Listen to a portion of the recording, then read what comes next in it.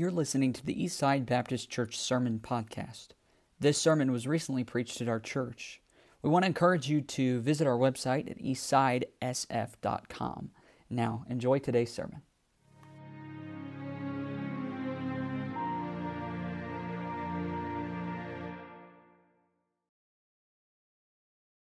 Well, today is our 10th message in the book of 1 John, and I personally have enjoyed studying John's writing here, and I've entitled the series Family Traits because John is focusing on the things about a family that make them family. He's focusing on the things that if you look at in a person, you can say, oh, they're part of that family. And I think about it like a son looks like his father. You know, a son resembles his dad, and that's a family trait. Or certain families, they speak the same, they sound the same, they use the same words, their looks, they have the same body language, they have the same likes and dislikes. That's how you know they're family. Well, in the Christian family, it works very similarly. If you're part of God's family, then there are things about you that when people see them, they know that you're part of the family. They should be able to look at our lives and say, oh, that's a family trait. If we live the way that Christ lived, if we love the brethren, if we don't love the world, if we obey, if we're mature, these are all things that John has written about. And John's purpose for writing this letter wasn't just so that the readers would be able to examine themselves and see, oh, if I'm part of the family, but that they could evaluate others as well. Our last message in this series was focusing on John warning the family about false teachers. There were false teachers that had come along, and John was warning them so that they can evaluate and examine those teachers to see if they're part of the family.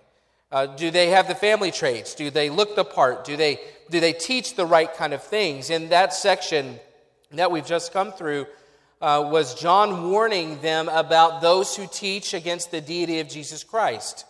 Look at verse 22. He says, "Who is a liar but he that denieth that Jesus is the Christ? He is Antichrist that denieth the Father and the Son. Whosoever denieth the Son, the same hath not the Father, but he that acknowledgeth the Son hath the Father also." I don't know how much plainer you can get. You know, this King James Bible isn't as hard to understand as some people like to make it seem. It says if a person says that Jesus Christ is not of the Father, then they're a liar. If you say that Jesus Christ is not of the Father, that person doesn't have the Father. And John was warning them to help them to see if this person that's teaching them has the right kind of family traits.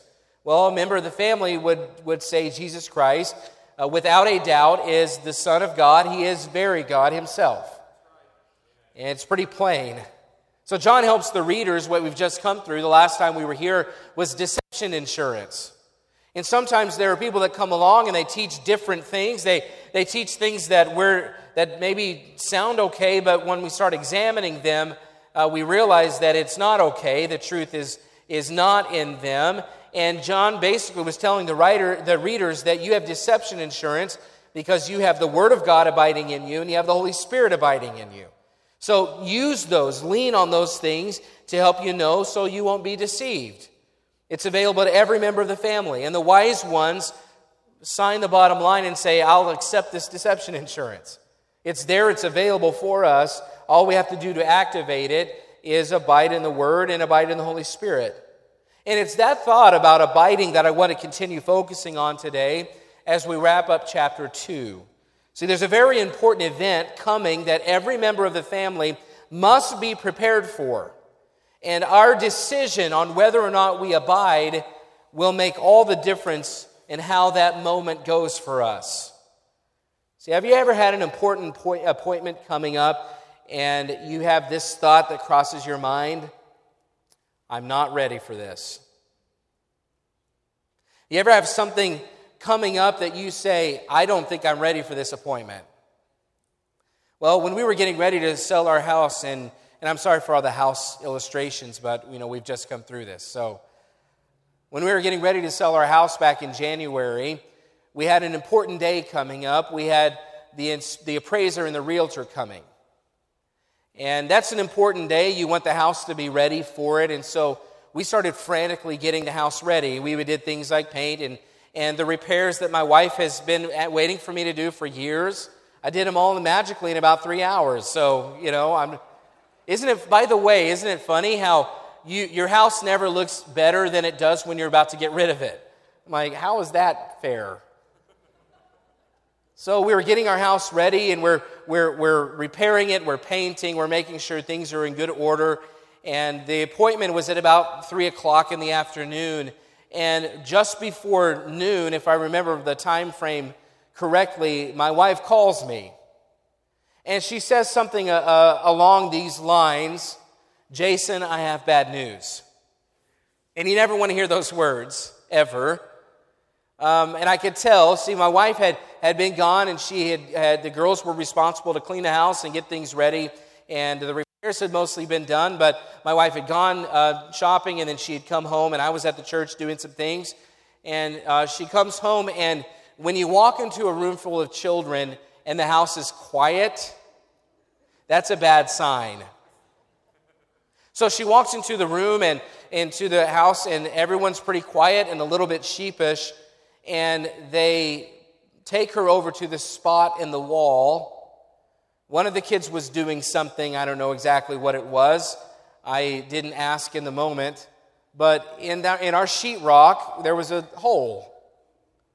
And I don't really even understand how it happened for sure, but I just know that in the end, I was the one that had to deal with it. So my wife calls and basically says, "I have bad news. There's a hole in the wall, and the realtor's coming very soon, and we've got this important appointment, and we've repaired the house, we've got it ready for this, and now I have to run to the home improvement store and get something to patch the hole with." And if you say, "Well, that sounds really easy. The hole was about the size of 2 of my fists, or 1 of my fists maybe."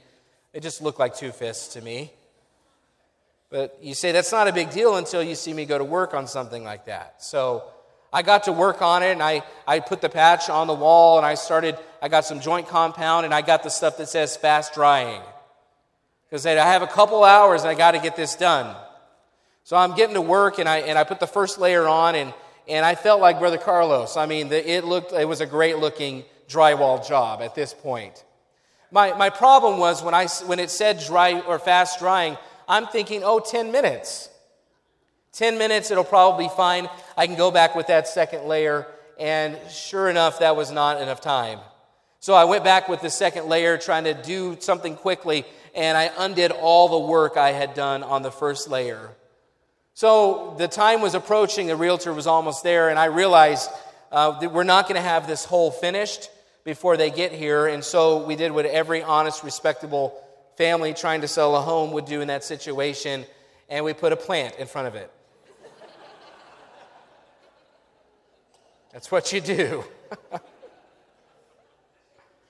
Now, I did fix it the next day, but that initial walkthrough, we were kind of panicking.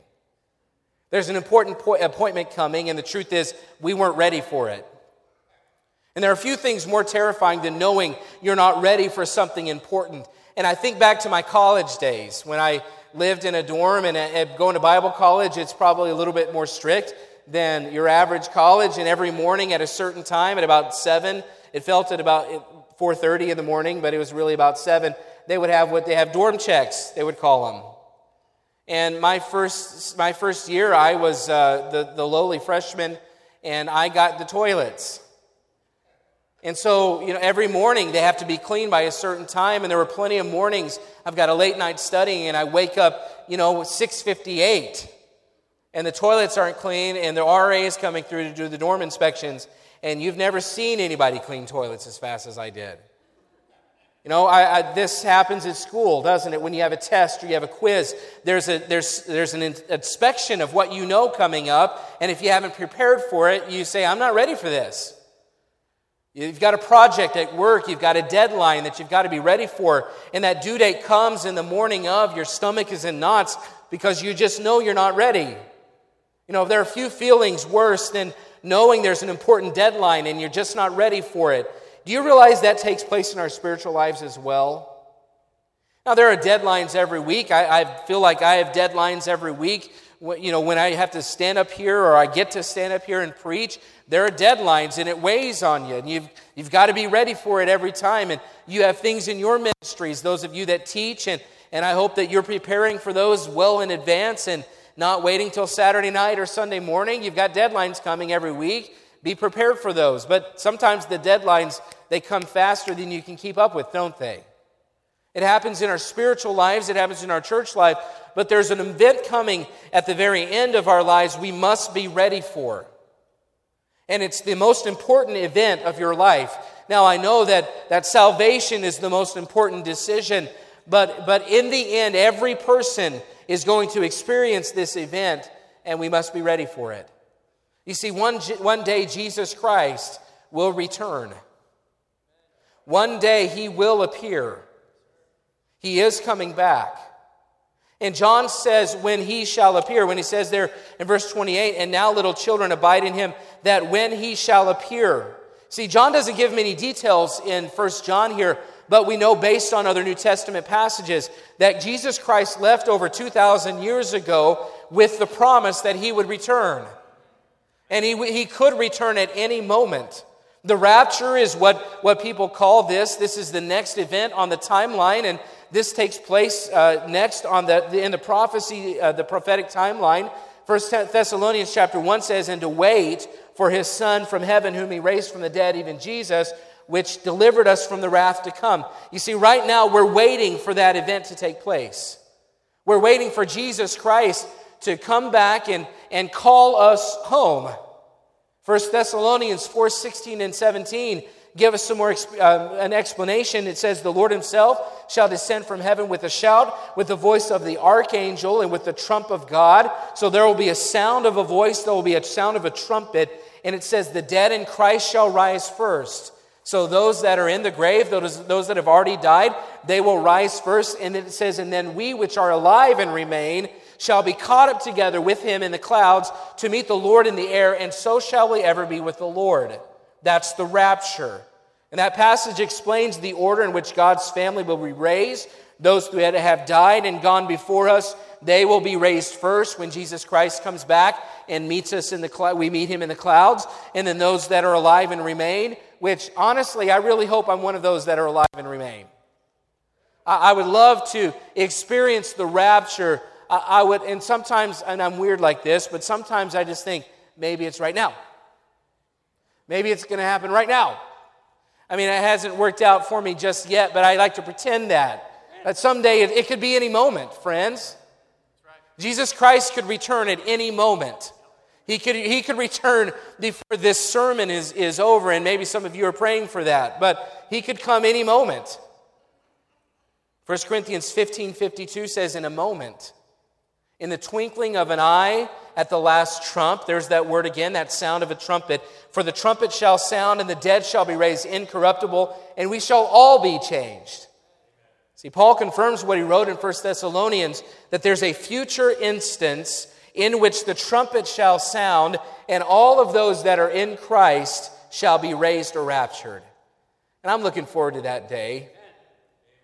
I mean, we have a lot to live for, I know, but when we see the face of our Savior, all of these things that we thought were important just pale in comparison.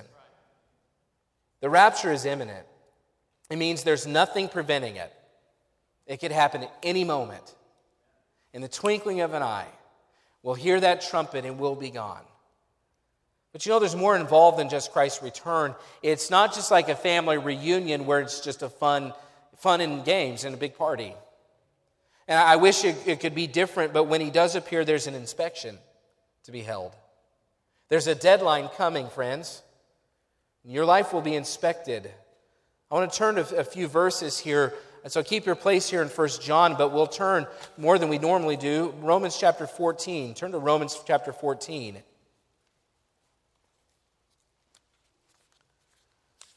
Look at a few verses here, just so that you can see that this is from the Bible, and it's not me just making things up or speculating. It says in Romans chapter 14, verse 12,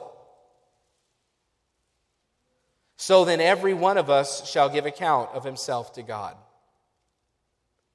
You realize when Jesus Christ comes back, when that rapture takes place, it's not just that we get to go spend eternity in heaven with Jesus forever and nothing else ever happens that's rough or tough.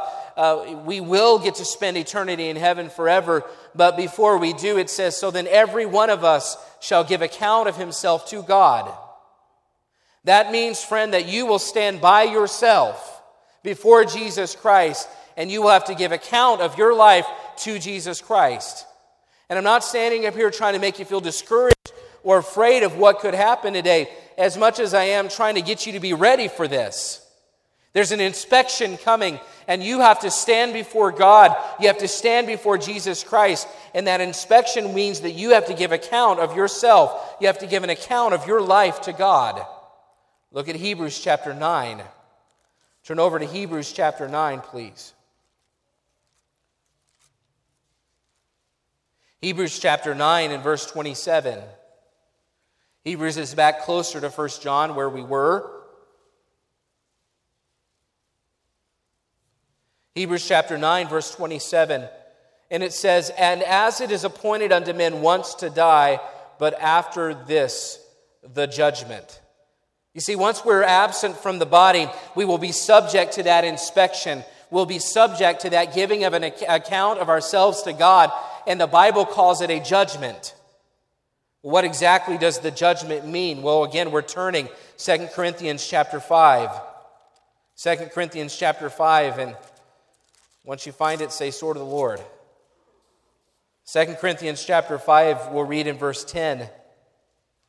So again, let me remind you, you will give an account of yourself before God. You'll stand by yourself before God. And Hebrews chapter 9 calls it a judgment. It's an inspection. It's a judgment. And 2 Corinthians chapter 5, it says in verse 10, for we must all appear before the judgment seat of Christ, that every one may receive the things done in his body, according to that he hath done, whether it be good or bad. See, those in Christ or those in the family will stand before him at the judgment seat. According to this verse, we must all, now this is talking to the family of God in Corinth, so Paul is assuming that those reading it are saved, that they're the children of God. It says we must all appear before the judgment seat of Christ, that everyone may receive the things done in his body according to that he hath done, whether it be good or bad. And Paul's talking to members of the family of Corinth, and he said we must all appear there, that judgment seat. It will give account of ourselves. After we die, it is appointed unto men once to die, after this the judgment.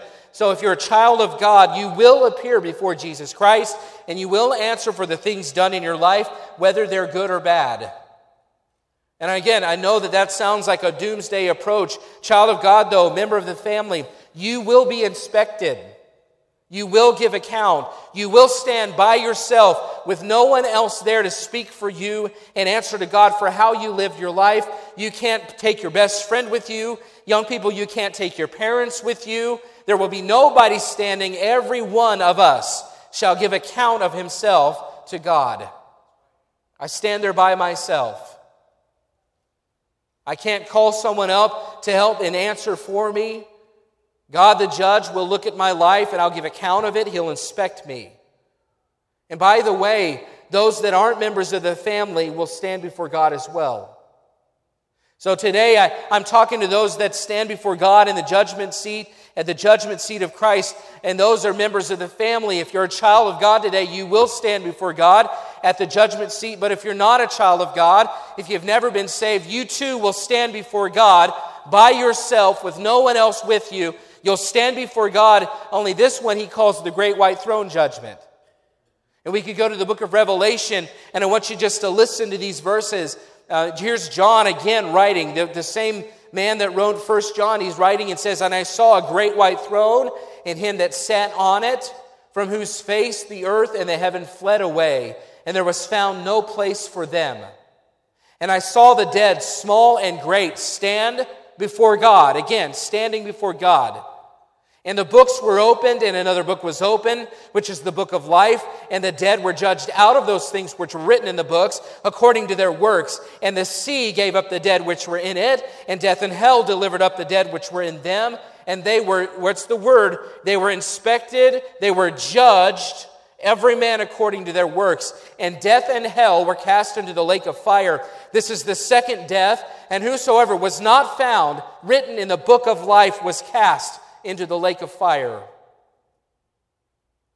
So member of the family or not member of the family, you will stand before God by yourself. You will be judged by God. And according to Revelation chapter 20, there's a book, this book that's the book of life, and this is a big Bible up here, but someday you will stand before God, and I don't know how it works. It's just speculation today, but there's a book of life, it says. And in that book of life, they'll call your name. And if your name is Jason Jett, you'll stand before God at the great white throne judgment, and that book will be opened, and maybe it's Jesus Christ himself, and he turns to the J's. And he looks for Jett. He looks for Jason Jett. And if my name is not written in the book of life, someday as I'm standing for God by myself with nobody there with me, if my name is not found written in the book of life, the Bible says that I will be forever separated from God and cast into the lake of fire. And I'm not standing up here trying to scare anybody or spook anybody into a decision today. I'm trying to let you know there's a judgment coming. There's an inspection coming. You will give account of your life to God. And if your name is not found in the book of life, friend, you will be cast forever, separated from ever, into a place called hell, a lake of fire. And I say that with passion today, because the last thing I ever want anybody that I know to have to endure, or even people that I don't know, is that they stand before God thinking that things are okay, and yet when the book of life is open, their name is not found. The dead will be judged at the great white throne, and whoever's not here will be sent separated. And I know that sounds strange, and there aren't probably many pulpits preaching something like that this morning. But are you willing today to risk your eternity, spending eternity separated from God in a lake of fire forever? Are you willing to risk that and say, well, I'll just wait for another day? Because I'm going to remind you that at any moment, Jesus Christ could return. At any moment, the imminent return of Christ could take place. And if your name's not written in the book of life, when you stand before God, there's no do-overs. Your sin is your problem, and it's the biggest problem that you have. And I am begging you today to allow Jesus Christ to pay that debt for your sins. Receive Him as your Savior this morning, because your sin will keep you out of heaven. That's one inspection you cannot afford to be prepared for. So if I stand up here and it seems like I'm begging, in some ways it's because I am, because this can't be forced on anyone. If you've never received Jesus Christ as your Savior, would you please consider speaking with me after the service today? When the invitation takes place and you want to make sure that your name is in the book of life, we'll have men here toward the front that would love to take you men and show you from the Bible. Ladies, we'll have ladies that can be here and show you from the Bible how you can be sure that your sins are forgiven, that you receive Jesus Christ and the payment that He paid on the cross for your sins, and that your name can be entered into the book of life. And as we sang this morning, the transaction can be done forever. Once it's done, your name is in the book. Today, your sin, that inspection is coming, and if your sin is still present, then you'll stand before the great white throne judgment unprepared. Members of God's family don't have to be concerned with our name not being found in the book of life, and I'm thankful for that. But as a part of the family, your spot in the book is assured, but it doesn't mean everything is settled. It doesn't mean you can just live like you want to live today.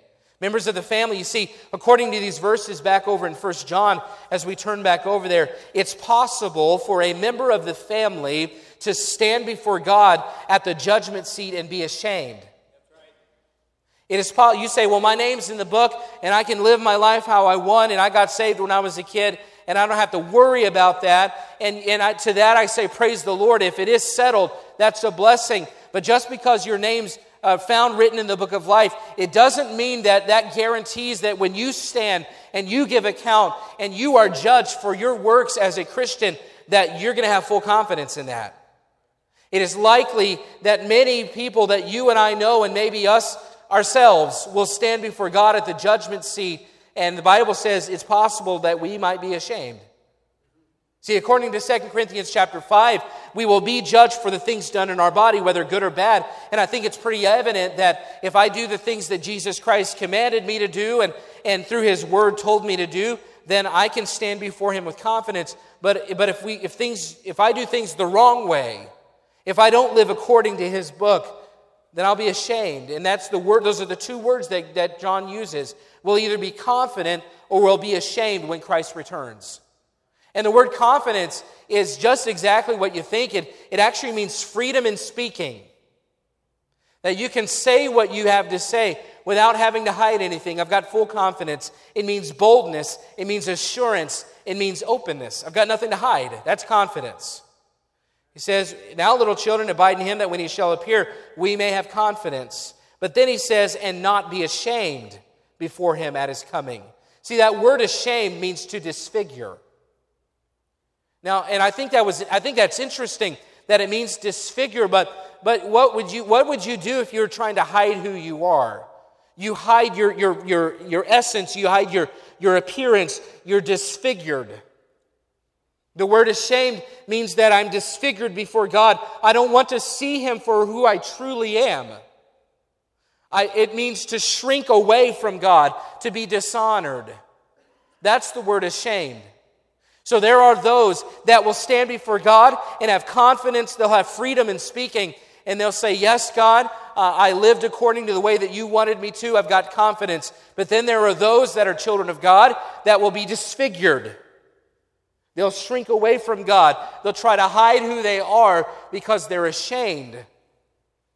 Now, so if you have a choice between freedom, boldness, assurance, openness, confidence, or your other option is disfigured, dishonor, shrinking back, shame, which one would you prefer? Which one, when Jesus Christ comes back, child of God, which one do you want to say, I will have confidence, or do you want to say, I will be ashamed? You want to say, I will have freedom in speaking, or I'll be disfigured? You want to say, I'll have assurance, or I will shrink back from His presence? And it's okay to answer this by the raising of your hand. How many of you in here would prefer to stand before Christ with confidence, with nothing to hide, rather than shame and dishonor? All around the room, me too. Without a doubt, when my Savior returns, I want to stand before Him with confidence. And this is the most important inspection that I'll ever have.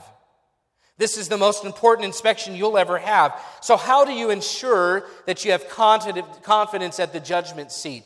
Well, John gives us the answer, and it's probably much simpler than we realize. He gives us a very clear answer, and he says, abide. Amen.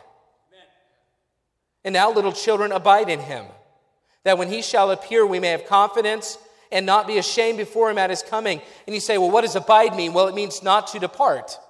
It means to continue to be present, to last, to endure. It means to stay close to Christ. Abiding is doing those things that keep us close to God. If you want to abide, that means that you practice what John wrote in his first chapter. But if we confess our sins, He is faithful and just to forgive us our sins and to cleanse us from all unrighteousness. If you want to abide, keep a short account with God. In other words, don't let all those sins just stack up and stack up and stack up until there's a wall between you and God. No, when you sin, take advantage of the promise that you can confess your sin and ask Him to forgive and keep that account balance low. Keep it at zero. If you want to abide, if you want to have a relationship, if you want to have proximity to Christ, you can't live with sin. He's holy. If you want to abide, then you have to grow. You have to learn. You have to communicate. You've got to be in your Bible. You've got to be in prayer. You have to grow by being a disciple through a local church, by the way.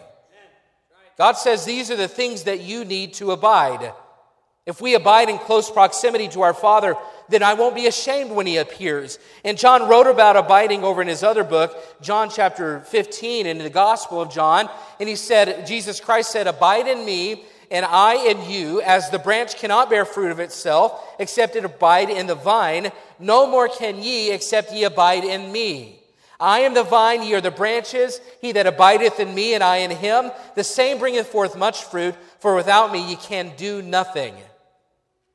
If you want to bear fruit, you've got to abide. You have to stay connected to the vine. I'm just driving around after this storm this weekend. I was noticing all the trees that were down and the branches that were down, and just driving around thinking how much work people have to do to clean up their yards. And there's a lot of damage out there. You know, one thing about a large tree branch that falls down, if it's full of leaves, it doesn't take much time at all, does it, for those leaves to turn brown and wither. And why is that? Because that branch is no longer connected to the roots. It's no longer connected to the tree. It's no longer connected to that which gives it life. And before too long, it only takes a few days, and all those leaves that were green and abundant and full of life are now brown and withered and crunchy. They're not bearing fruit. They're not bearing life. They've become disconnected from the branch, and therefore they can no longer bear fruit. You know, the same is true for us. If we cut ourselves off from the vine, if we refuse to stay close, if we refuse to abide near Christ, we will not bear fruit. And if we don't bear fruit, then we will not have confidence when He comes. If we don't bear fruit, we'll be ashamed when He comes. If we don't stay connected to the vine, we won't bear fruit, and we will be ashamed when Jesus Christ comes. And the one most important inspection of our entire existence, we will be ashamed at. See, according to verse 29, it says, if you know that He is righteous, you know that everyone that doeth righteousness is born of Him. See, the fruit that you bear as a child of God connected to the vine is you live righteously. You live right. The fruit is evident. It's a family trait. If you are abiding as you ought to, the fruit will be evident in your life. People will look at you and they'll say, that's definitely a member of the family. But it all comes down to how closely we abide. And we're coming down to the end of it here. Here's the process. If we abide, we bear the fruit of right living. And when He appears, we're confident. There's nothing to hide. But the opposite is true. If we don't abide, we have no fruit of right living, or little fruit of right living. And when He appears, we're ashamed. Child of God, family member, He could return today. And if you're abiding, you're living right. If you're living right, you'll have confidence when He comes. If you're not abiding and His appearing, you'll be ashamed. Here's John's message today. Abide or be ashamed. Abide or be ashamed. See, you say, well, I can put up with shame for a little bit. I have no shame. I'm pretty confident in myself, and I'll just live my life how I want to, and if it means I'm shamed, that's fine. No, you don't understand. See, assuming that you're saved, the most important future moment of your life will take place when you stand before Jesus Christ when He appears. The most important moment of your life will come when you're standing there and you see Him for who He truly is, and you finally get a glimpse of how amazing your Savior is, and you understand, maybe you look at His hands and you see those wounds in His hands, and you understand this man died on a cross for me. No, this isn't just, I can put up with shame. No, the last thing I want in this moment is to stand here ashamed, because looking at my Savior makes me realize He deserved everything I could have given Him. Your entire existence, your entire purpose is summed up in whether or not you please God in that moment. This is not an inspection in which you get a second chance. Friends, there are no do-overs. You don't get to say, oh wait, I wasn't ready for it. Can we reschedule this appointment? And can you come back tomorrow? No, there's no do-overs. You don't get to go back and change things. You don't get a second chance. You don't get a free pass. Your entire life comes down to this. When you stand before Christ and He inspects your life, that's it. And if you're abiding, you have confidence. If you don't, you're ashamed. And everything you do contributes to that moment. Give your focus here. We're almost done. Everything that you do today contributes to the moment when you stand before Jesus Christ. Everything. And it starts today. How do you listen during the preaching? It starts right now. How are you engaging your mind? Are you examining yourself and comparing yourself to the truth that's being preached? Your engagement in the music, your engagement in the worship today. Everything that you do today connects to the moment when you stand before Christ. How you interact with your brothers and sisters here today. Those interactions directly impact when you stand before the judgment seat of Christ. And you say, well, it's no big deal. I can lose my temper once or twice, and I can, it doesn't really matter all that much. No, every moment right now is pointing to that moment then. Every word you say, every thought you think, every day, every look you give, every soul that you let walk by you. Every morning when you're deciding whether or not to spend time and to abide with the Lord. Every service that you decide to skip because you've got something else going. Parents, every time that you discipline your child, the way that you discipline your child, your interactions with your family, how you speak to your loved ones, young people, how you obey your parents, how you treat or honor or respect your parents, that every one of those interactions directly impacts when you stand before your Savior at the judgment seat of Christ. Every moment some coworker watches how hard you work. They all connect. See, according to 2 Corinthians 5, God judges every work. And here's the principle today. I can either live for this moment or that moment. I can either live for this moment right now and do what I want to do and respond how I want to respond and spend the time how I want to spend it, or I can think about that moment.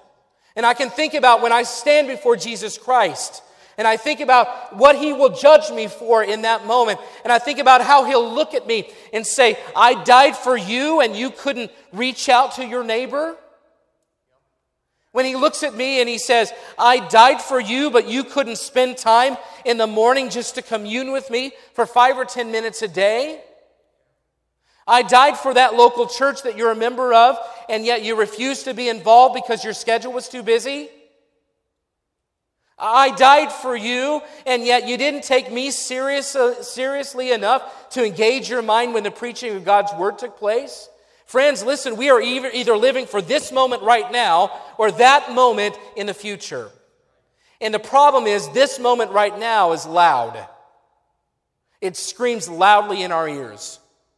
And it beckons for us to give into it. It beckons for us to live for the moment instead of thinking about the moment in the future that matters the most. People living for this moment don't see their every word as being important. They don't see their interactions as meaning all that much. They don't see whether or not they're here on time to be in their Sunday school class as being all that important. They live for this moment instead of that one. And friend, if that's your mentality, I'm not saying it. The Bible says it. There's shame before Him at His coming. Members of the family, if you want to be confident when He appears, live for the moment when you stand before Him instead of the moments before you do. It's easy to live for the wrong moments, isn't it? We assume we have more time than we really do, but that time is quickly coming to an end. We assume the Father doesn't see all of it, but He's an all-knowing, ever-present God. We assume our motives are better than others, but God sees our hearts. There's nothing hidden. The most important moment of your life is when you stand before Christ at His appearing. Are you ready for that moment? Lost? If you're not saved this morning, if you've never received Christ as your Savior, you will stand before God by yourself. And I know I've said it many times this morning, but friends, listen to me. You will stand before God by yourself, and He won't give you a free pass simply because you had some excuses that were good. Now, He'll look at your life, and He'll look through the book of life, and He'll say, your name's not here. You never received my Son, and your sins were never forgiven. And in a heart of love, I think He would probably have to say, it's not what I want, but I cast you in the lake of fire. Unsaved person here this morning, are you ready for that moment? Member of the family, are you? If He comes back today, what will your experience at the judgment seat be like? If you're not abiding, if you're not close to the Father, the Bible says the result is shame. But if you are abiding, the result is the family trait of right living. You can be confident. And I would assume there are plenty of us in here, though, that we're hiding the holes in our lives with a plant. And instead of getting things right, and instead of making things as they should be, we're covering it up. Instead of abiding, maybe we're pretending. Friend, you can't trick the Father. When He comes, He sees it all. And I don't want to be ashamed. See, on a daily basis, child of God, are you living for the present moment or that important moment after He appears? The sad thing is, we often prepare for the moments that don't matter as if they really did, and the one that matters the most, we're not giving much attention to it. See, the day that the inspector and the appraiser and the realtor were coming to our house, we were frantically moving. We were frantically getting ready for that moment, and yet there are plenty of times on a daily basis in my life where the moment that matters the most, when I stand before my Savior and answer to Him, where I acted like, that's not really going to happen. And instead of living for the moment that matters, I very often put those others that don't matter at all, I put those in a position where it looks like they're the most important. So here's how to avoid shame. Abide. If you do, you live right. And if you do that, there's no shame when He returns. When I was a kid, we lived at 1310 Grand Avenue, Abilene, Texas. My dad pastored there for about 7 years, and from the time I was maybe 3 until I was about 10. And I remember in front of our house, we had these tall, I don't know what kind of trees they are. I'm not very good with my trees, but these tall, skinny trees. They were evergreens, and you probably know what they are. But we had 2 of them in the front of our house, one on each corner of the house. And they were very easily climbable. And when you're a little boy, that's one of the first things you look for is, where's the closest tree I can climb, and how can I get up there? That's one of the things you do. So my dad had made a rule. He said, you're not allowed to climb those trees, because he saw the wheels turning. If I climb that tree, I can get up onto the roof, and there's very few things more appealing to a little boy than being on his roof. I don't know why. Those of you that are roofers, you're like, I don't want to be on a roof. But I remember, though my dad made this rule, well, one day I had some friends over, and my dad, he was leaving, and he was going to be gone for a few hours, and we were there by ourselves, and so he pulls out of our driveway, and it's one of those things where you're like, waving to him until he's gone. Okay. And we had already schemed. We said, these trees are good for climbing, and I think we can make it to the roof.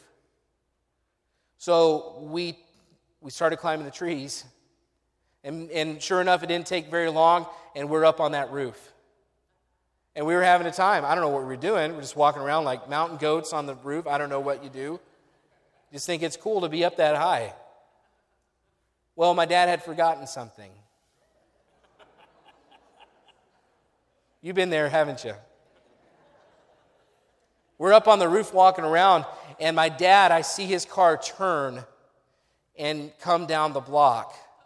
And there's no way I can get down fast enough. I can tell you, I've never wanted to jump off a roof more in my life than in that moment.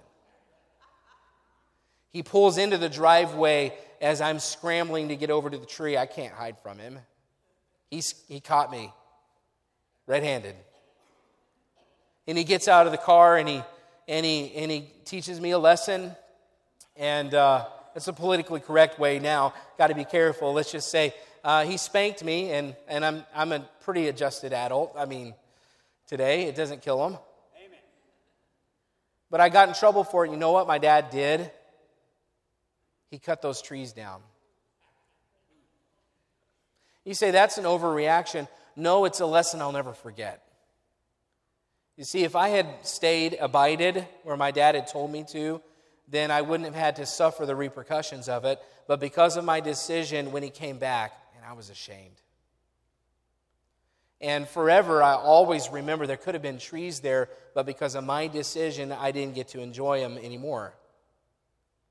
Because I didn't stay where I was supposed to. Child of God, you have one place to stay, and that's close to your Father.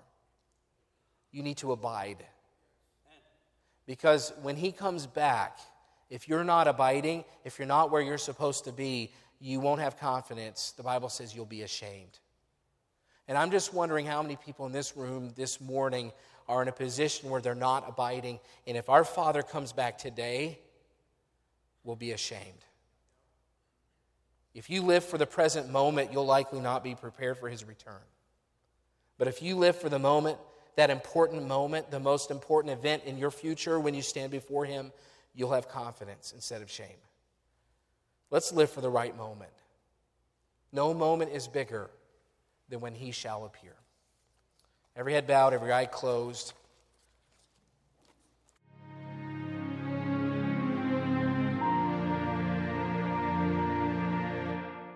We want to encourage you to visit our website at eastsidesf.com.